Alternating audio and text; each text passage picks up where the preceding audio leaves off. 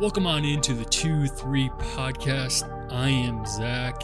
And unfortunately, our guy Cam is down with something. He's not feeling well, so I will be doing a solo recap today. This is the inaugural solo episode ever on the 2-3, so hopefully I do us justice. And it will definitely be a little weird not being alongside Cam today and breaking down this Louisville game for you. But hopefully I can do a decent job here. And, it's part of our New Year's resolution to hit you guys with a recap and preview for every game. So that's our goal, and we're going to try to stick to it. And other than that, let's jump on into this. So the boys sneak away with a very, very, very interesting game, to say the least. 70-69 dub versus Louisville. Was it pretty? No. Did it feel very good? Not really. But at the end of the day, a win is a win, and I think you just got to really believe that mantra. I mean, this is an ACC win. This is an ACC win on the road, which that's a testament in its own. So I think, at the end of the day, you kind of have to accept this one and move on. For any Ted Lasso fans out there, have the memory of a goldfish and kind of, maybe learn something, but kind of forgive it and forget about this one and move on. There's bigger things in our future very quickly here. January is a massive month for the Orange, which we'll get into later. But overall, I think this game was a humbling reality check for us as a fandom, the league in general. Because, of course, on paper, this team's coming in 2-12, now in 2-13. It's very easy to write them off and be like, they suck. And Cam and I were part of that bandwagon, part of that group. There was like, this should be an easy game. We're good to go. They got no one to worry about. But, we forgot that Louisville has talented players, pretty good personnel. And overall, they played a really great game. They shot way better than they have been. And not to mention the KFC Yum Center was popping. For a team that's struggling that much, their crowd showed up loud and proud, and that's good for them. There was times on that broadcast last night where I was like, wow, like you can hear them. They're passionate. They're there. And, that's really like, honestly, like that's a true fandom right there. Like this team's struggling, but people still show up. Overall, though, like I said, a win is a win. Got to move on from this. But not to mention, if you look around the rest of the ACC, Virginia lost to Pitt. Miami lost to Georgia Tech. Duke got pummeled by NC State. So our expectation and realities have been flip-flopped and changed and rewritten all in one night. The ACC is going wild, and at the end of the day, that is ACC and that is college basketball, and you have to love it. So let's just jump into this game here, and I think we need to start off this with everyone needs to send an I was wrong card to JG3. For anyone who ever doubted or was suggesting that JG3 should transfer to Siena or some other outlandish, ridiculous remark, you are absolutely obligated to write a I was wrong and I am sorry card to JG3 after this performance he put against Louisville. Joseph Girard III put this team on his back. 28 points, 7 rebounds. Let me run that back one more time. 7 rebounds, 4 assists, in 40 minutes of play. It's been a minute since we've seen Joe play 40 minutes, but he's clocked every single minute he could, every single second he could. And obviously it goes without saying, but we wouldn't have won this game if Joe didn't go crazy like he did. You just really got to take a step back and realize the performance and just the impact Joe had on this game. Not to mention that he's been playing fantastic ever since that Illinois game where he scored 0. He's then gone on to score 20, 18, 15, 16, 19, 16, 24, and now 28. This guy has totally changed the course since that game. And overall, like, he's having a fantastic season. He's looking great. And I really think he's going to reach, the peaks that we all hoped he would in this last senior year. And all around, super, super happy for Joe. And I think you can't be more psyched and happy. Our guy Judah was also looking really great in times during this game. 16 points, also clocked 40 minutes. Judah made some unbelievable shots. He's really tending to do that game to game now. There were several times you're like, how did he do that? Just like Joe, how does he make that three? How does he make that shot? Both these guys, Joe and Judah, are making crazy shots.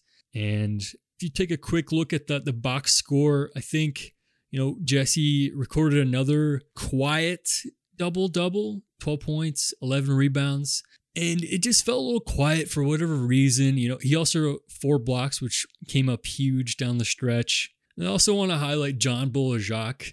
In 1 full minute of play, he registered a beautiful assist to our guy, JG3. He is the backdoor specialist. He comes in and runs that play and does it flawlessly. I don't think there's ever been a time he's done it and it hasn't worked. So love that play. Love to see that. Beyond that, though, Malik, Jim wasn't too happy with him in the presser. He didn't have any points. He didn't have any rebounds. Had a turnover. That's the only thing showing up here on the box score for him. And it kind of makes you scratch your head a little bit here. Not really sure what happened with him. But nonetheless, I do think while he was in the court, the team was playing well. He was on the court when they started to get things back on track. So maybe there's some credit there. But things seemed a little bit off for our guy Malik. Last guy I want to highlight before moving on here is JT. 3 points and 2 steals. I think his defensive rotations and just knowledge and comfort in the zone has gotten better. And I think those 2 steals don't come a few games ago. So it's really great to see that. Overall, we'd love to see a little bit more from JT, obviously. But I do think those 2 steals and overall, you're starting to see things click a little bit for him.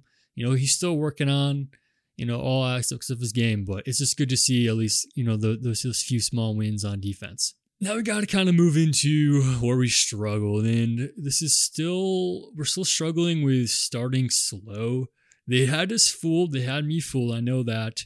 In the first 4 minutes, we were up 8-2. JG3, Chris both had a 3. I think Judah had a bucket. So we're up 8-2 in the first couple minutes of the game.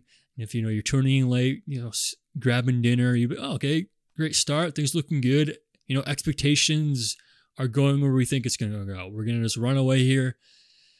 And obviously that was not the case at all. So they had us fooled a little bit. A switch was flipped and things changed for the worse for Syracuse, that's for sure.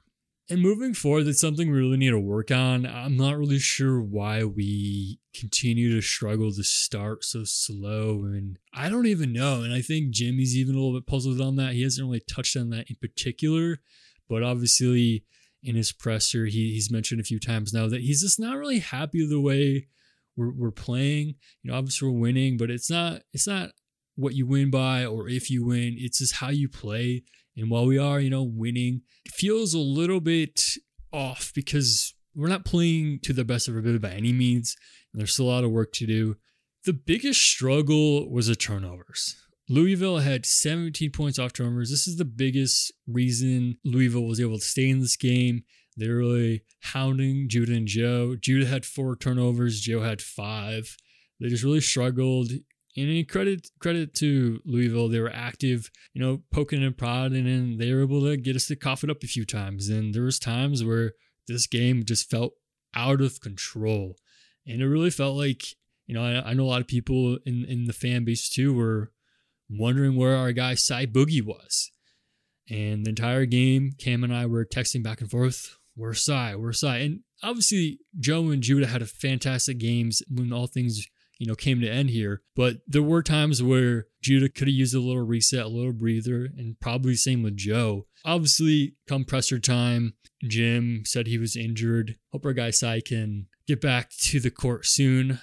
One guy we need to touch on is Benny Williams. After a great performance, arguably his best, if not top performances of the year against Boston College, Benny really struggled this game. 3 points, 3 boards.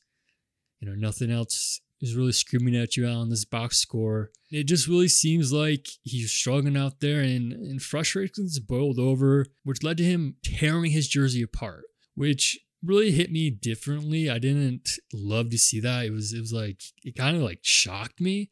And I might be in the minority here. And obviously, like, this shows to a degree that he cares and he's passionate about the team. And, he's frustrated that he's not contributing the way he wants to. And he's not, continuing off a very good game that he just had. And there's a lot of things that boil down to this moment where he literally rips his jersey apart. But in my mind, I just feel like you can't do the sacred Syracuse threads like that. And I just really think Benny is better than that. And we'd love to see that frustration and passion turn into something more positive. And I think Benny will still, come back from this and play well. And this isn't a huge deal. I don't want to make a huge deal out of this, but I just wanted to share my thoughts of something that was on my mind. And while maybe not a lot of people were talking about it, I wanted to stay true to myself and mention how I was feeling.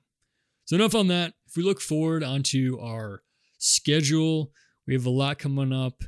In a lot of ways, it feels like we need to be perfect, if not very close to it. January is a gauntlet. We have Virginia and Virginia Tech twice this month. We have Miami and UNC this month. And we also have Notre Dame and Georgia Tech sprinkled in there. So there's a lot happening this month. Huge games, really tough schedule. This will be a time where Syracuse is tested. We'll really learn who this team is, what we can bring to the table. And, I'm excited for it. This is, exciting time. This is big basketball. This is ACC basketball. And I think, if we play our cards right, we could fare pretty well here. And I'm just excited to see what the boys are able to do. So I think that does it for us. Like I said, we'll hit you soon with that Virginia preview, which is coming up this Saturday. And other than that, just want to say thank you so much for listening.